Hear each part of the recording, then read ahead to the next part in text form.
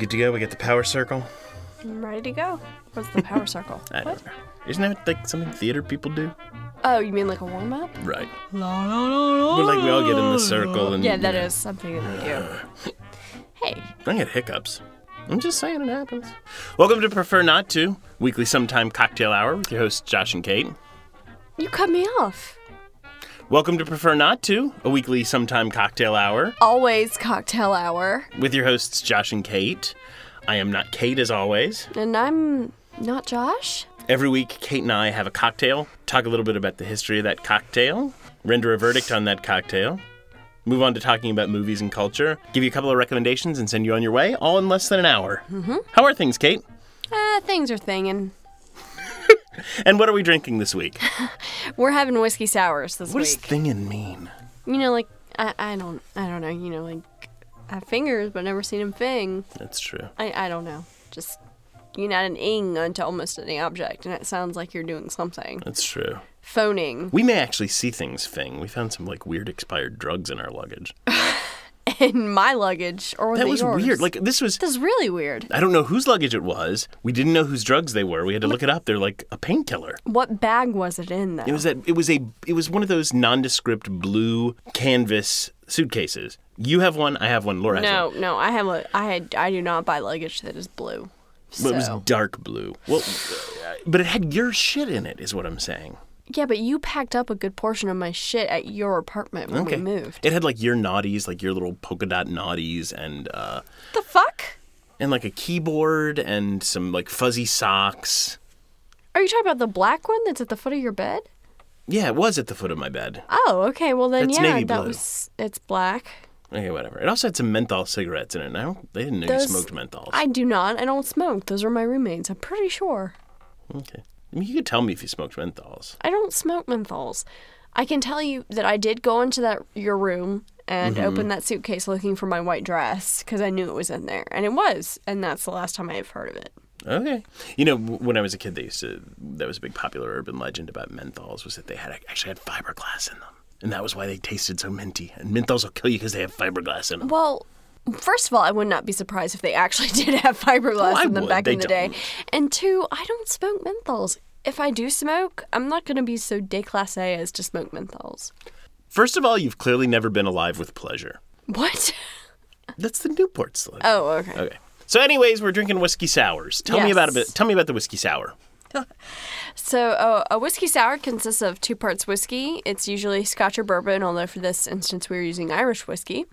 1 part lemon juice and 1 teaspoon of muddled or powdered sugar. We chose muddled because I wanted to break in my new muddler that I got from my brother for Christmas. Thank you, Scott.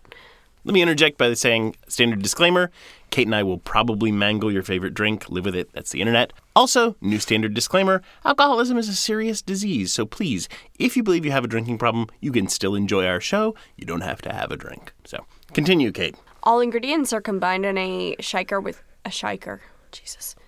Wasn't he like a captain on one of the Enterprises? No. So all of the ingredients are combined in a shaker with ice and served in a chilled glass along with maraschino cherries, lemon wedge, or an orange slice, depending on what your pleasure is. Sometimes all 3, sometimes neither, sometimes whatever. If you add an egg white to this concoction, it becomes a Boston sour. And if you add grenadine, it's called a Ward 8. So... I don't... You were unable to find what Ward 8 referred to, right? I didn't look too heavily into it. Mm-hmm. I do want to point out that whiskey sours are part of a larger family of cocktails, the sour. The whiskeys.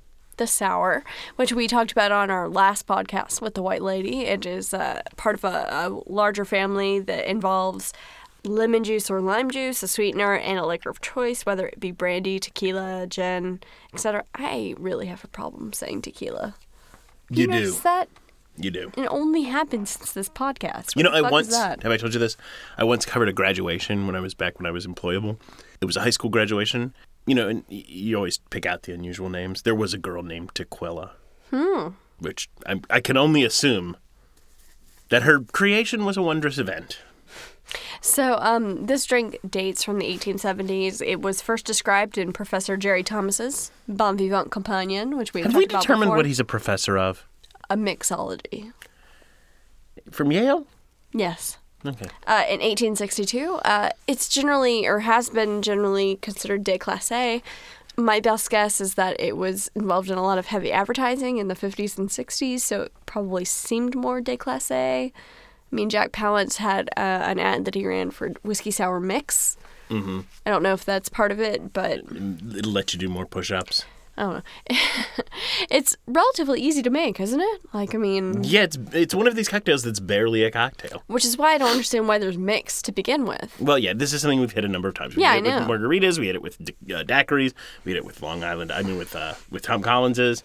No reason to make a mix for these people. Seriously. It's lemon juice and sugar. And booze, yeah. Yeah, We enjoying whiskey sours? Well, what do you think? I think they're very tart. Yes. I use a little bit more sugar than the standard recipe, which I think helps it. But well, I think they're tart, but that's the whole thing with the sours is it's tart, but then as you swallow it, it becomes sweet. And again, I think the line between hot toddy and whiskey sour is really just one of temperature. There's no sugar in the hot toddy. Yeah, there is. There's honey. You put honey in the bottom. Well, that's honey. It's not like sugar. 6 of one, half dozen of the other. All right. Ask a bee. All right. It's sugar at one end and it's honey at the other. If bees spoke English, I would definitely ask them, but they don't. So here we are. If bees spoke English, I would ask them please not to sting me. Please. Because I don't think they understand that they're going to die. So I feel like I would be helping the bee. That's only one type of bee. Yeah, fine. You win. You're smarter than me. Have I ever told you about the time my dad... I don't know. Tell me something else where I'm wrong. Okay, never mind. What did your dad do that was awesome and smarter than me? It wasn't awesome or smart. He got stung by yellow jackets repeatedly, trying to destroy their nest. And then the funny thing is that after that instance, which he had a lot of pain and a lot of stings from, he tried to go back and destroy them and just got stung all over again. And that was the funny part. Yeah, and to me that is an argument for bee stings selectively just being lethal. Because if he goes back, those genes need to... No offense, because I like having those genes around in the form of you. No, I know. My point was just that it was funny that he actually tried to go back and defeat the bees once more and then ended up just as stung as the first time. And then I had a laugh in his face. My old house where we had... where I had like a lawn. This was again back when I was employable. We had in the back, it was about 4 acres altogether. Mm-hmm. And the back was about an acre, half an acre. Mm-hmm. And we made a croquet lawn out there. What's so funny about a croquet lawn? Nothing? And you know how in croquet lawn you have the stakes in the middle, so you have to go out to the end. It's like a figure 8, right? Never played croquet in my life. That's because you're uncivilized. Actually, croquet is awesome. It's like the biggest douchebag game ever. It's we should put on our pith helmets from our gin podcast. No, I'm serious. Like, people who play croquet, like people who play Call of Duty have nothing on people who play croquet. Croquet people are just assholes. First of all, it's not French. It's Irish. That's what I'm saying. We should put on our pith helmets and our all-white outfits and go out and poach people think because elephants. It has that K, Q-U-E-T, that it's French. It's not French in any way. I believe the origin is Irish. There was a game called Crookie. Crookie. Crookie. But anyhow, so we had a croquet lawn in the backyard, like almost full regulation size croquet lawn. We were very proud of this. Wow, you guys are really white. Yes, I am. Be that as it may. Mm-hmm. So, but the thing was, there was a yellow jacket burrow right at the middle of the figure 8. Did you discover this before or after? Well, we discovered the precise location of it after we had laid it out. But the point was, it was like an extra obstacle. Oh no! On the course. No. Was this really, really vicious yellow jacket burrow on the lawn. So, when did you give a time period when the whiskey sour came from? It was initially published in 1862 in Jerry Thomas's thing. It's also mentioned in a Wisconsin newspaper article in 1870. Mm-hmm. So it's kind of like one of those drinks where, in terms of the sour, it's a type of cocktail, and so the whiskey sour is kind of a moot point because, any kind of sour could be there, but I guess the recipe for a whiskey sour first appeared in Jeremy Thomas's book. But, it's like calling something a gin fizz. It's like, where the fuck did a gin fizz come from? It's just it's a gin and it's fizzy. Fizz. Right. So, yeah. Yeah. It's like, where does wet fart come from? Exactly. Right.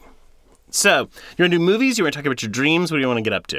We can talk about my dreams. I don't know. Okay. Have you been having any dreams lately? Oh, I've been having a ton of crazy dreams. Oh, right. You mentioned this yesterday. Yeah. Are you okay talking about it? You've been having, sexy dreams.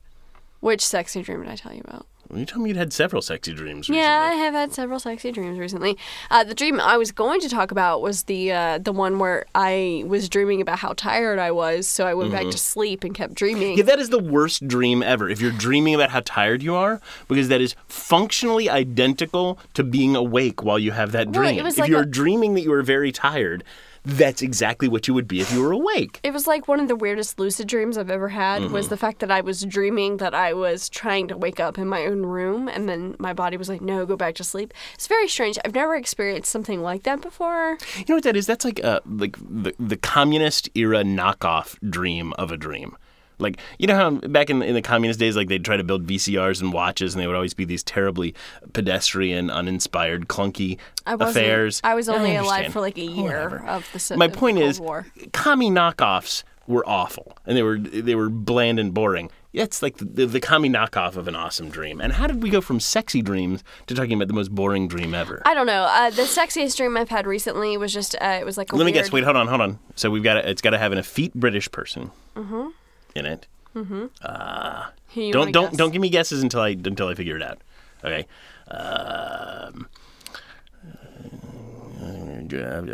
Let's see. Michael Sheen. No. King George IV. No. Watson or Crick? I forget which one. Jim Watson was American, so Crick. No. Trick question. This one did not involve any effete British men. Well, maybe that's the trick. Maybe that's why you're having trouble, getting some action. Is that your waking mind believes that you need British people, but then your dream is like, no, I don't. So what was going on? I think it would be the opposite, because my waking mind is like, hey, boys, and then my sleeping mind is like, yay, Gary Oldman, Ramsey, yay, Prince. Oh, Prince isn't British, but But he's royalty, so pretty much. This one was just a weird half dream kind of strangeness about it was like Ender's Game. I was involved in an Ender's Game / Olympics type competition / selection kind of process. There was a particularly handsome boy that I was not assigned to, but we were on the same team and we had to compete together. And it also reminded me of, in World of Warcraft, when you go to not Forbidden Isle, but the Timeless Isle. One where you have to do all of those trials that I completely suck at, the jumping puzzles and stuff. Is this a video game? World of Warcraft. No. You know what I'm talking about. Is this a video game?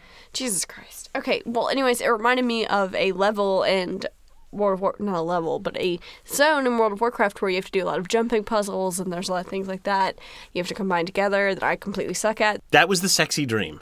Was you were dreaming about World of Warcraft? No, that's not what I said. I said I was dreaming about this weird, alternative, futuristic version of kind of an Ender Game situation where you've got a lot of Wonderkins together and they're trying to, work together towards a common goal. And then there was one who was particularly sexy that was on my team and we had to, wrestle, except we weren't wrestling. I don't know. Dreams are weird. Okay, you want to talk about our movies? Yeah, sure. Okay. Every week, Kate and I allow random.org to pick a number between 0 and 25. And then we watch the movies that were number one in America during that week in our lives. Yep. So this week we rolled 0. So it was a spoiler. Neither of us was actually alive during the year. Oh, wait, that's next week we did 0. Next week, yeah. This week we rolled, what was it? 2008. 10? No, 20. 20. Yeah. Right. Because mine would have been 1993's and mine was 2008, Aladdin. Yeah. And yours was 2008's Cloverfield. So who wants to go first? I'll go first. Okay. So Aladdin is the third movie in the Disney Renaissance that started with The Little Mermaid and then Beauty and the Beast. It's the final movie that features songs written by the powerhouse songwriting duo of Howard Ashman and Alan Menken. There are a few songs by the two of them, but Ashman died of AIDS-related complications before the movie's production started. Lyric writing duties were then taken over by stagecraft master Tim Rice, who you may know from Joseph and the Amazing Technicolor Dreamcoat and a number of other pageants of the stage. It's a very loose retelling of the story from 1001 Arabian Nights about the young boy in a Middle Eastern setting who, through the power of a genie's lamp, becomes a prince. So this was like a formative movie of your childhood, wasn't Pretty it? much, yeah. What do you remember about this movie as a child? I can't tell you when I first saw the movie. I can only tell you that I was obsessed with it, if that makes any sense. Like, I had Aladdin-themed sheets when I was growing up. I had a stuffed Raja tiger that I slept with until probably as long as I can remember, probably until I was like 15. I was Princess Jasmine that year for Halloween. I had Aladdin pop-up books. But it was just like a parade of Jasmines that year. Like everywhere was Jasmine. Probably. I mean, I had pop-up books. I had dolls. I had a Barbie deluxe set for Christmas that year that was an Aladdin and a Jasmine, and then it came with a magic carpet that was supposed to play A Whole New World when you hit the button on the bottom, except mine never did because it was broken and my parents never got it fixed. I mean, this is a formative movie in my childhood. Like, I had not everything, but it was like primo. Like, I imagine this is how you were with Star Wars when it came to like merchandise. Like it was just like you had to have everything. Let me have a lot of merchandise. It's that boomer generation sort of thing where they really did not want me to buy a lot of toys related to things. So I basically got 1 or 2 a year at Christmas or my birthday. I just specifically remember this pop-up book of Aladdin, and the main pop-up page was the Cave of Wonders that popped up, and it was like a giant, the tiger, and you could... So this is a movie that you enjoyed? Yes, I mean, I fucking love this movie. Okay, good. I mean, to me, it was sort of the start of the quality leaching away a little bit from the Disney Renaissance. I still think it's a good movie, but it's not up to the level of the 2 ones before it, of Beauty and the Beast and Little Mermaid. And I thought that and you and I were talking about this, that the computer compositing that they did for some of the background scenes and stuff did not date very well. It doesn't, no. There's one that he's flying out of a cave, and it really just looks like one of those colonoscopy videos. Like, it's really sort of cheesy looking, and I think it comes from they didn't have the technology at the time to integrate hand-drawn animation with computer stuff. If you look at something like Toy Story, which is only a couple of years later, right, the original one? 1995, I think. Right. But it's all computer, and it has a very clear art sensibility that I think allows it to have a sort of timeless quality, whereas when you watch Aladdin, it's still a great movie. I still enjoy it very much, but the stuff that is done with that rudimentary computer stuff really, really jumps out. Well, even the movies that come after it, like The Lion King is the next one, and then Hunchback of Notre Dame, they both have a lot of computer-generated scenes, like crowd scenes in Paris and Hunchback, and then also in The Lion King, like the wildebeest stampede scene is computer-generated, but they blend so much better. Right. So I don't know if it was just the I think they were trying scenery. some things out. Yeah, exactly. But I don't think that worked. That was one of the things that stood out. The other thing that stood out to me is how much they changed the original story. I mean, the original story is not a love story. It's essentially just a straight-up adventure story about a guy finds a lamp who becomes rich and then has his riches stolen from him, and then through adventures gains his stuff back. And I think, in another age... I mean, that movie did get made another age. I mean, they made The Thief of Baghdad, which isn't the same story, but is the same sort of thing. But I think fitting this story into that Disney shoehorn also sort of seemed a little bit... I mean, you could tell this had the feel of movie by committee, whereas I think Beauty and the Beast and The Little Mermaid had much more of an authorial sensibility to them. You can disagree? I'm just going to say, as a point, playing devil's advocate here, that Disney movies in general, they take a general story and make it more romantic and Disney-fied, whereas, something like, Cinderella, the stepsisters don't end up with their feet chopped off, and then and there's no lentils. Exactly. And even The Little Mermaid, that's not a good story. She ends up pining away after the prince. It's a horribly retrograde story. Exactly. It's not that I'm not complaining that they adapted the source material. I just think that those first two had more of an authorial sensibility to them. I don't know why. The Aladdin seemed a little more pastiche of elements. Okay. I could be wrong. All right.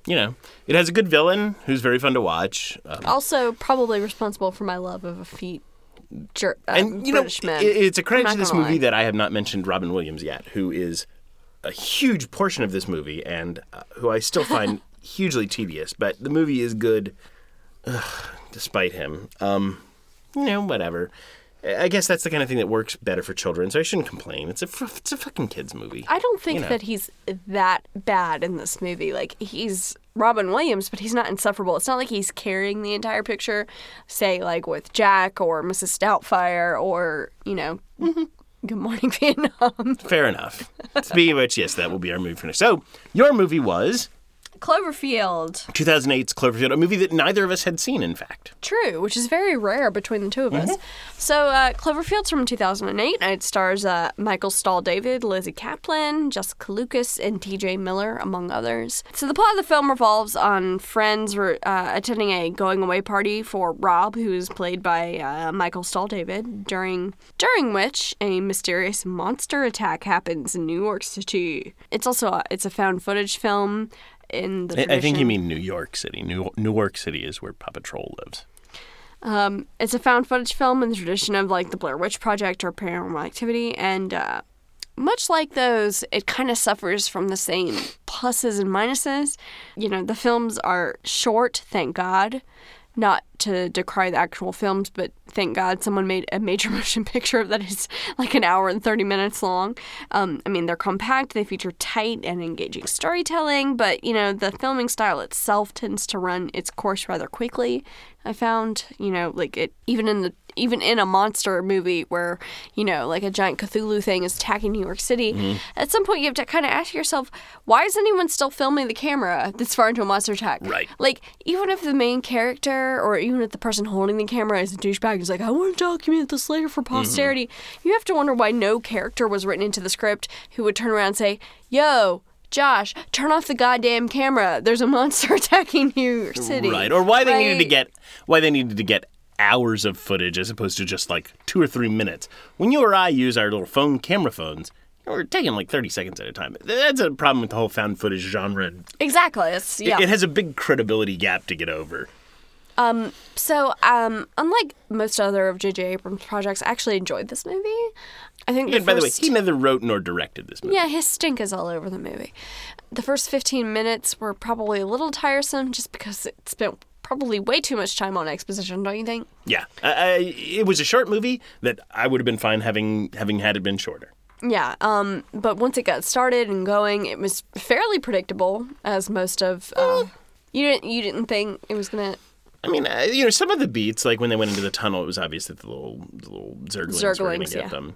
But and when I say predictable, I mean, like, I knew where it was going to end up from the beginning scene. I was like, oh, well, he and this chick are going to end up in this movie. But you didn't know who was going to die because you were consistently predicting the wrong people would die. That's not what I mean by predictability. I'm saying, like, with Lost, I knew that they were going to end up in Purgatory. With this movie, I knew they were going to end up on Coney Island in some kind of schmaltzy, like, cute little thing together. Okay. I guess I had a problem with the predictability of the film's ending. I have a problem with J.J. Abrams in general, but we've talked about that before. I guess I just wanted to comment on the fact that the monster is basically, like, this weird mixture of Godzilla and, like, Cthulhu? This weird Lovecraftian kind of monster. It sounds like you didn't like it, but I thought you liked it. I did. I did like it. I'm just saying the monster was like a little predictable. Did you not think that? No, I didn't think it was at all. It had like 4 legs and was sort of weirdly articulated and had little spawns that it spawned off of it. I agree, but I'm just saying like monster arising from the deep. I was just pointing out that the monster in general, as mysterious as they tried to make it seem, was not that different when you finally saw what it was doing. Well, I think, and they wisely didn't show you much of it.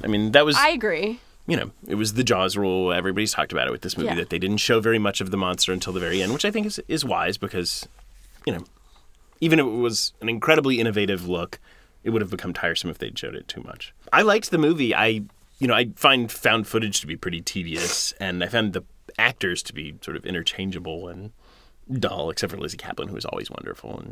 But I liked that it was restrained. We've talked about this a lot about, and this isn't a horror movie, this is sort of a monster movie, but it's the new restraint with horror movies where it's going much more for atmosphere, and this, in the sense of monster movies, going more for atmosphere. This had great atmosphere. And I thought it worked. The structure of the narrative was, which I think is what you were getting at, was pretty standard. It's a standard escape movie. But I didn't think it was predictable in terms of the things that they were going to do. I didn't see them going back for their friend, for one thing. No, I didn't either. and it wasn't easy to predict who was going to live. So I quite enjoyed it. It didn't wear out its welcome. It was 85 minutes, and it could have been about 5 minutes shorter, and I would have been fine. And even though it was found footage, I was fine with that. I mean, I don't think it needs to be done again or 6 different ways, which I'm sure a la Paranormal Activity we will get. But I have no problems. I was pleasantly surprised by Cloverfield. Although, again, it's Drew Goddard, who did Cabin in the Woods, too.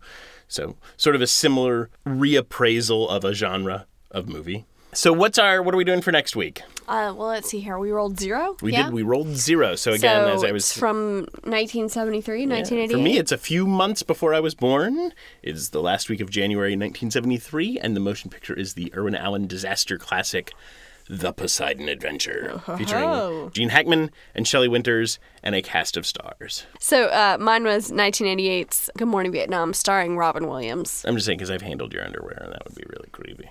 Why did you feel the need to mention that on air? Because I was just mentioning because I had your luggage. I was pulling your stuff out of the luggage. Spoilers, I do laundry around the house. Yeah, that's fine, but you don't need to be like, underwear. Really? Is that how I sound? I mean, I've woken up and walked out to the kitchen and found I haven't had the stroke pairs yet. of your underwear on the floor in the kitchen and being like, Josh, what the fuck? Why are your underwear in the kitchen? True. This is what happens when you live with people. You know, the guys on My Brother and Me? Yeah. We're talking about how when you room with somebody, you have to accept the inevitability that you will eventually see them pooping. Or with my last roommate, the inevitability that you will find their dildo. Yeah. Yeah. That was particularly scarring. Well, you know, it'll happen. All right, I mean, it's not going to happen with me. See, right now, it's hidden in a good place. You're never going to find it. So next week, I guess you guys can look forward to hearing Josh rant even more about Robin Williams, as this is, in fact, the 3rd Robin Williams movie. I know. I think we need to do a moratorium on Robin Williams. I think we need to just, if the computer tries to shove Patch Adams in my face, I will just say no. Okay. So let's go get a drink, and we'll come back and talk about the revival of a feature that we were doing middle of last year called Explain It to Me. We are reviving it in a slightly new form. So all right. you have that to look forward to. We'll see you in just a second.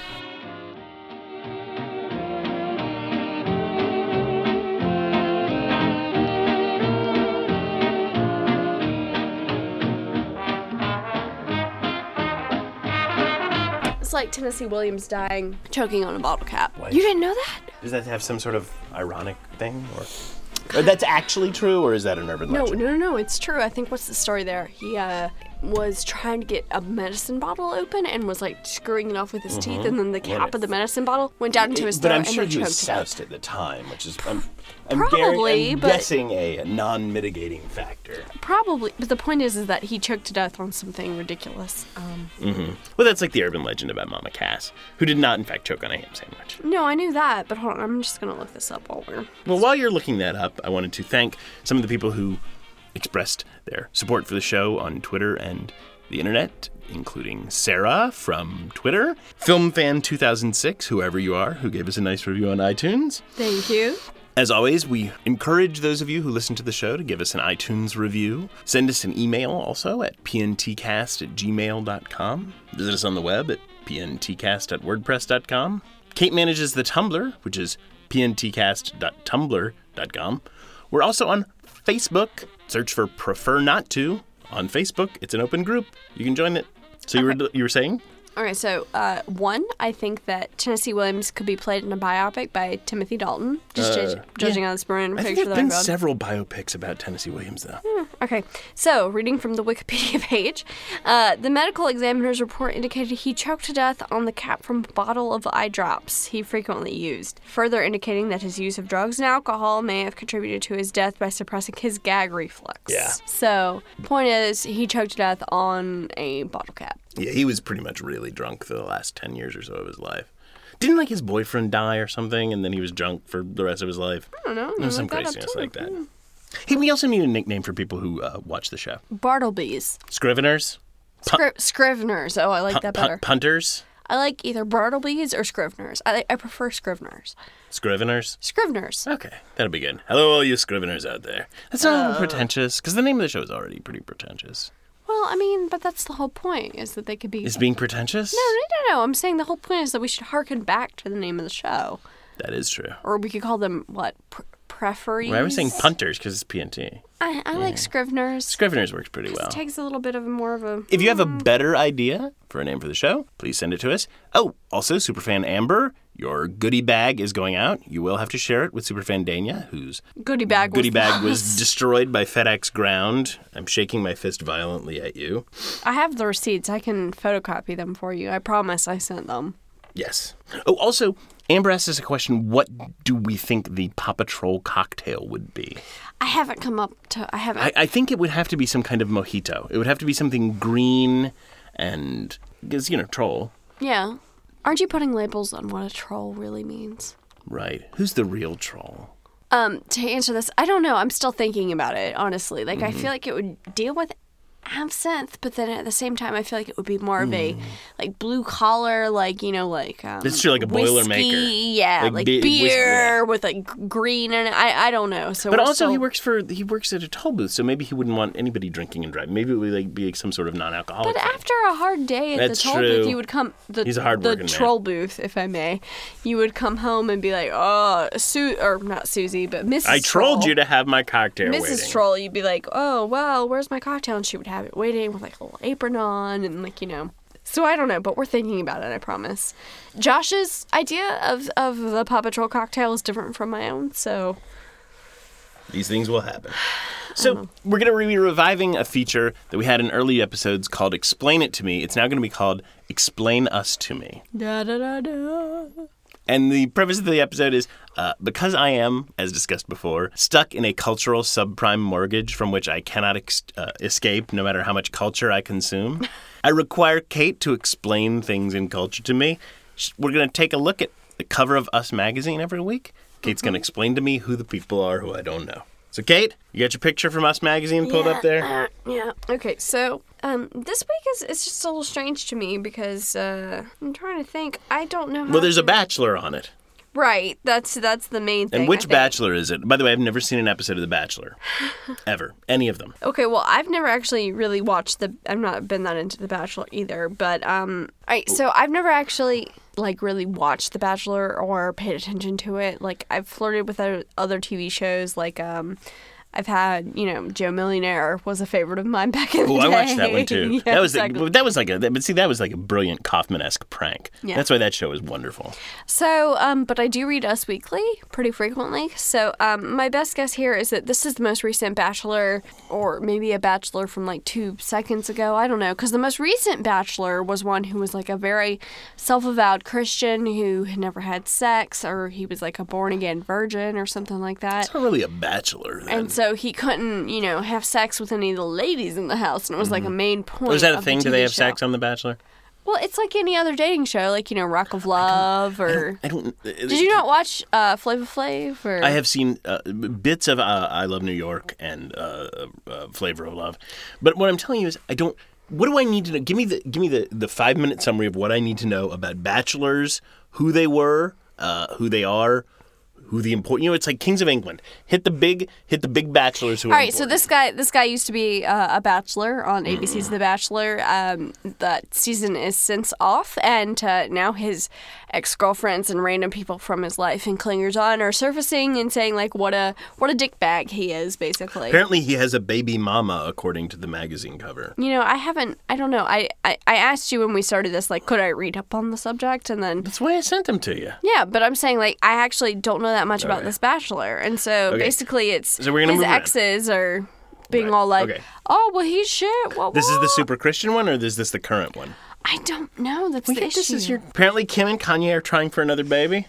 So it says. That's been an issue, but for a while now, because there's been some rumors going on that they only had sex to have the baby. Is this like a Scientology thing? No. There was the issue that they're basically both involved in a power couple situation where they both know that they don't actually care for each other, but they've joined together for the combined force of their superpower, and they had the baby to kind of cement that. Okay, seriously, so I I've have my seen knocks stories. on Kanye. I have my knocks on Kanye because I think he's a crazy person, but he also has a legitimate talent. What does she actually?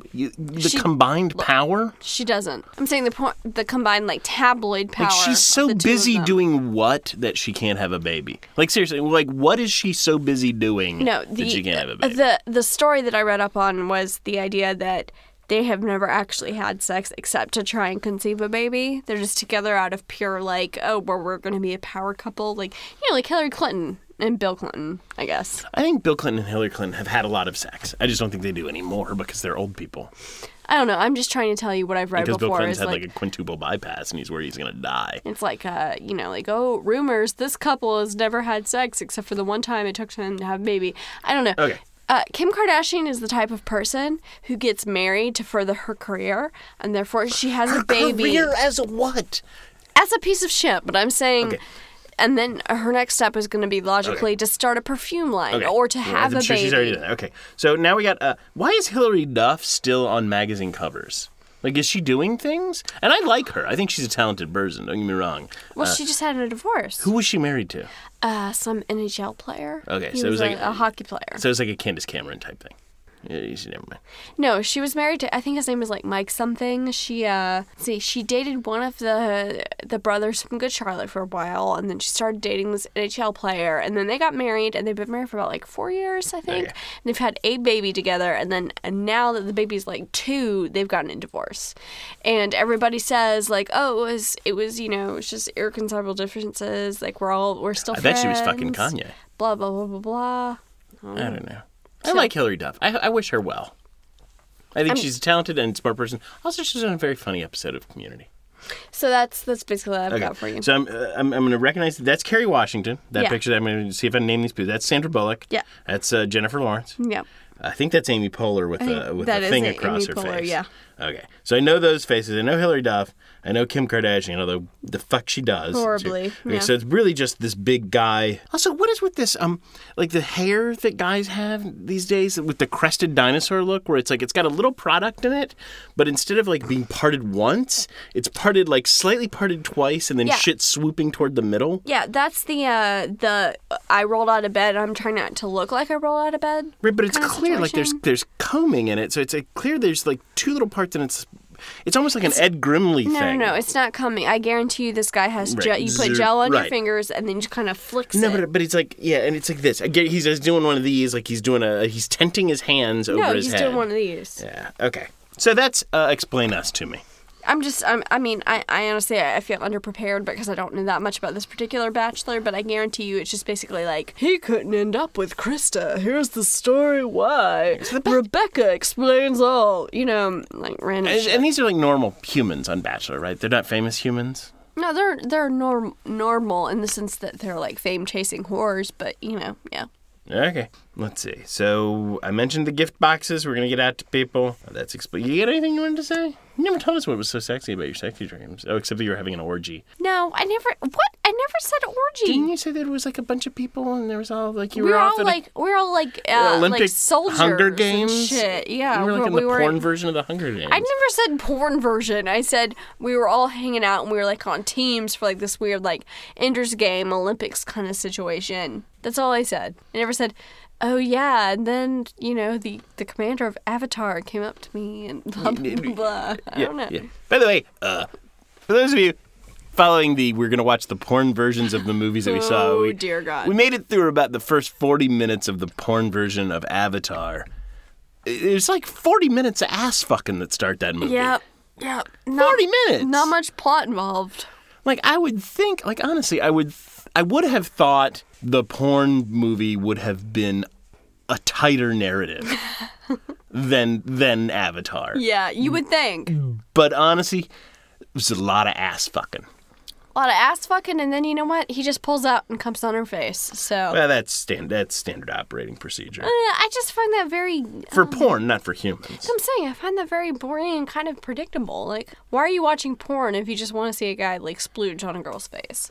I think you're watching porn because you want to see a guy splooge on a girl's face. No, but like all the build up, like, like the I'm gonna do here, I'm gonna do here, and there's some boobs. I'm gonna let you know a secret. I think there's a lot of fast forwarding involved in a lot of porn consumption. And I'm gonna hazard a guess. Most porn movies are not consumed in one sitting.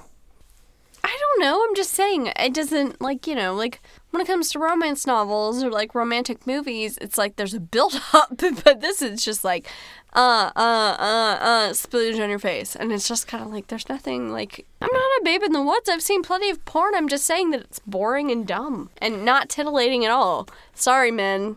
I don't want to see a close-up of a guy putting his penis into a girl's vag repeatedly with no narrative plot. I mean, really, all I'm asking is for a little bit of narrative plot. God damn it. I'm going to regret this later. I'll edit around it. Okay, so as usual, since we don't have any letters to the editor, Amber, your letter about the drink doesn't count. We appreciate it, though. Though we do count, yeah, you are getting your rating. As Amber, usual, you're number one. She's number two, because Dane, you're about to shout her. Yeah. We'll call them a power couple. You know, they were practicing gang signs. Oh. PNT gang signs on New Year's they Eve. weren't. Yes, you saw the picture. It was on Twitter. No, you didn't show me that. Yeah, it was very cool. I was in Ireland. So we have no letters to the editor, so I have to read one. This is from the Franklin County Times in Haleyville. I believe this is in Alabama or maybe Arkansas. I've embarrassingly forgotten. The title is, "Appointments to see a dentist are nothing to worry about for anyone. We hear it every day from patients. I have always dreaded going to the dentist. Honestly, it's completely normal to be apprehensive at the dental office. It is a strange place. We get it. There are odd smells and sounds, and you have to trust people you barely know inside your personal space. All these things leave you feeling well outside your comfort zone. Fortunately, it doesn't have to be that way. There are several ways to decrease those anxious feelings you have about dental treatment. The easiest way is to simply become a regular patient. It isn't complicated. Just familiarize yourself and your family with the dental office. High anxiety patients tend to only come to the dentist when they have a dental emergency. At that point, they're already uncomfortable and in a poor state of mind. Instead, make the regularly scheduled cleanings a part of your family's life. Gives you an opportunity to ease into a relationship with your dentist and staff with a non-stressful appointment. As a big incentive, having regular scheduled checkups means a lot less of those dental emergencies. Luckily, that isn't the only way we can help tame your anxieties. Most patients are familiar with nitrous oxide, or laughing gas. It's a great little bit of magic that makes the dentist office a much happier place. Unfortunately, a lot of movies have misportrayed the effects of nitrous oxide. It does not put you to sleep. It does not paralyze you, and unlike what you've seen on YouTube, the effects wear off in about 5 minutes. That means if your kid is acting goofy on the way home from the dentist, he's simply acting goofy. It's not the dentist's magic gas. What nitrous oxide does well is decrease your overall anxiety. It gives you an overall sense of well-being, happiness, and indifference. For the anxious dental patient, a few minutes of nitrous oxide may completely change their whole perspective on the dentist's office. Nitrous oxide is safe for just about any healthy, non-pregnant person who doesn't have glaucoma. As I mentioned, it wears off as soon as it's exhaled. The most common side effect is having a great dental experience. Finally, for high anxiety patients that need all their dental treatment completed in one visit, or patients with more involved treatment, we can offer the option of being fully sedated. Sedation dentistry is really simple and easy for the patient. In our practice, we find that sedated patients always have a great experience. Another great thing about it is that most of our patients that start out requiring sedation find out the dentist office is a lot less scary for their follow-up visits. And that's by Christopher D. Borden, DMD of Borden Dental in Haleyville. Okay. All right. So we want to move on to recommendations? No, I want to Besides nitrous oxide? a couple of things. One, nitrous oxide was actually patented on my birthday. Really? Yep, one of my claim to fames. Two, Yes. I'm struggling with the way to put this. They said that, it only kind of like relaxes you, which is true. I believe they said the most common side effect is a great experience. The only time I've had nitrous oxide was when I was getting my wisdom teeth pulled, and they used it on me while they were putting the needle for my more serious anesthetic in me. And the nurse was like, relax, you're not going to feel this. She put the mask on me, and then she poked me with the needle, and I was like, holy shit, fuck you, I can feel that. And so there's that. Also, do that many people get nervous when they go to the dentist? I do. There's a certain fight or flight response when you have your mouth pried open and you can't speak and you have a bright light shining in your face. Right. And you're supine. It can be somewhat It doesn't... disconcerting. Right. It's never struck me as particularly different than going to the doctor and, like, having to strip down and put on a little gown. I think the difference is that you can't speak and you are held down. And again, the bright light in your face is... When I had my tooth extracted last year without being sedated, it was just with local. It was, it was a good 20 minutes of two guys prying shit out of my mouth. And then I went to the dentist. Yeah. I just, I've never, so I went through this experience in high school where I had like 5 cavities in my mouth at once. So we had to kind of like gradually take care of them. Slut. Yeah, I know. We had to gradually take care of them like bit by bit. And eventually I kind of found going to the dentist. I didn't mean that. That was really mean. Don't ever call a girl a slut. That's not cool. It's okay. I mean, unless it's in bed and that's like something she's really into. Well, okay, going back to my teeth. After the first appointment, it became kind of like a point of relaxation for me. Like, I would go to the dentist. Getting called a slut? No, getting my teeth worked on. I don't know why. I'm just saying, like, I would go to the dentist, and I'd, like, sit there, and then they would work on my teeth. And it was, like, a relaxing period. Like, people were like, how can you do this? And I would leave the dentist's office with, like, my mouth half numbed or whatever, but it would be like... Were they giving you Valium? Because, that helps a lot. No, Novocaine. But I'm saying, like, it gave me an opportunity for like half an hour, just sit there and think and stare at the ceiling while people not operated on my teeth. There you go. I don't know. You want to move on to recommendations? Is that weird? That's weird, right? I don't like it, but, I don't like being in taxicabs or airplanes. So my anxiety meter is... I do want to point out that my dentist has known me since before I was born. Like, literally. Like the Lord.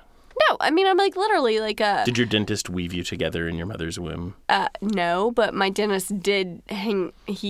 They were friends with my mother, and he did meet my mother, like, while she was pregnant with me. Okay. And so it was like, hey, and I'm going to see your child later when she grows teeth and stuff, and... Wow, that's weird. He didn't say that. I'm just saying, like... That's just conjuring up images of, like, intrauterine dental work. It's the same reason I go to the pharmacist that I go to, is because I've been going to him for a long time. It's the same reason I go to a neurologist who lives an hour and a half away. It's, it's the same reason I go to a dentist who lives an hour and a half away. He's known me let's do our before recommendations, because we got to get it... Find your face. Well, I'm just saying, we got to get it in under an hour, like I told the people. You want to go first? For recommendations? What are you recommending? Why don't you wait and see? Okay. Yeah, I gave you a warning that we were doing this show. So my recommendation for the week is Justified. It's a modern Western set in Kentucky. It stars Timothy Olyphant as a rebellious U.S. Marshal who's given a post in his home state of Kentucky after he's involved in a less than by-the-book shooting in Miami. It's based on several Elmore Leonard novels. Josh can speak more to that than I can. So. It's a short story, and then there's Pronto and Writing the Rap. Yeah, so there's a couple of novels that he's involved in. It's a great TV show. It's a good gateway to Elmore Leonard if you're not familiar with him. It's tonally very much like his stuff. It's very cute. It's very tight. I did want to say that I might only like the show because it involves Timothy Olyphant. I don't think that's true, because it's got a lot of great character actor performances. It does. It's good stuff.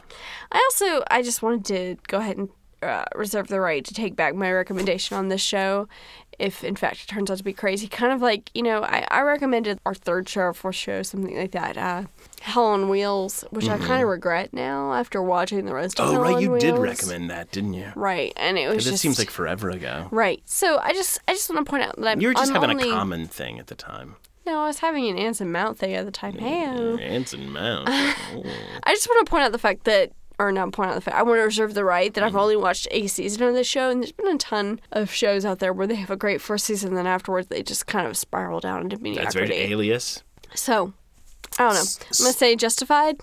It's great. Okay. Yeah, I've been watching Prime. I'm having fun. Yeah, it's on Amazon Prime. So go Josh. get it. Well, the movie that you had, Cloverfield, was from 2008, so I was going to pick another movie from 2008, which is a movie that I really, really love. That is one of my favorite movies. It is not an easy movie, and it's a movie that frustrates and irritates a lot of people, especially people who don't like Charlie Kaufman. It is 2008's Synecdoche, New York. It is a movie that I think is brilliant.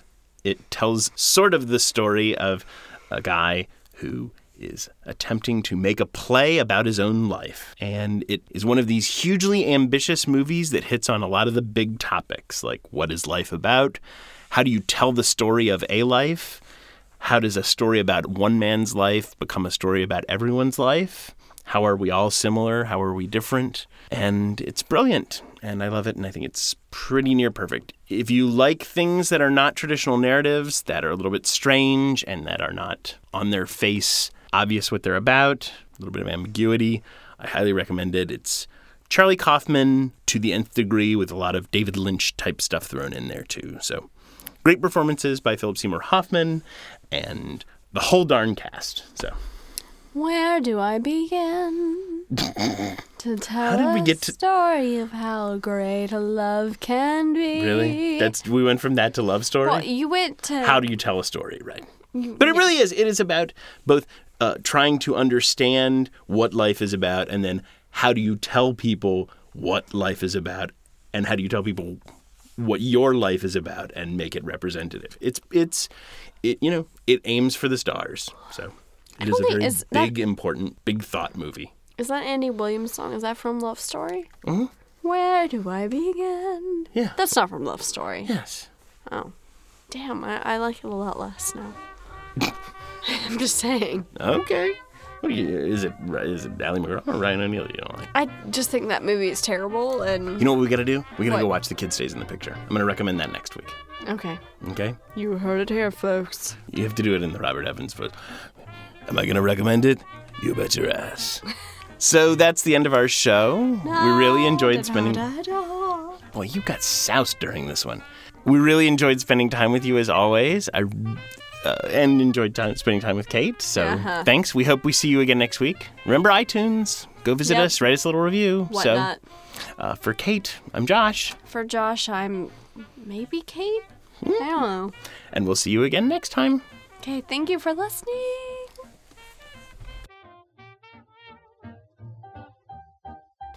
I'm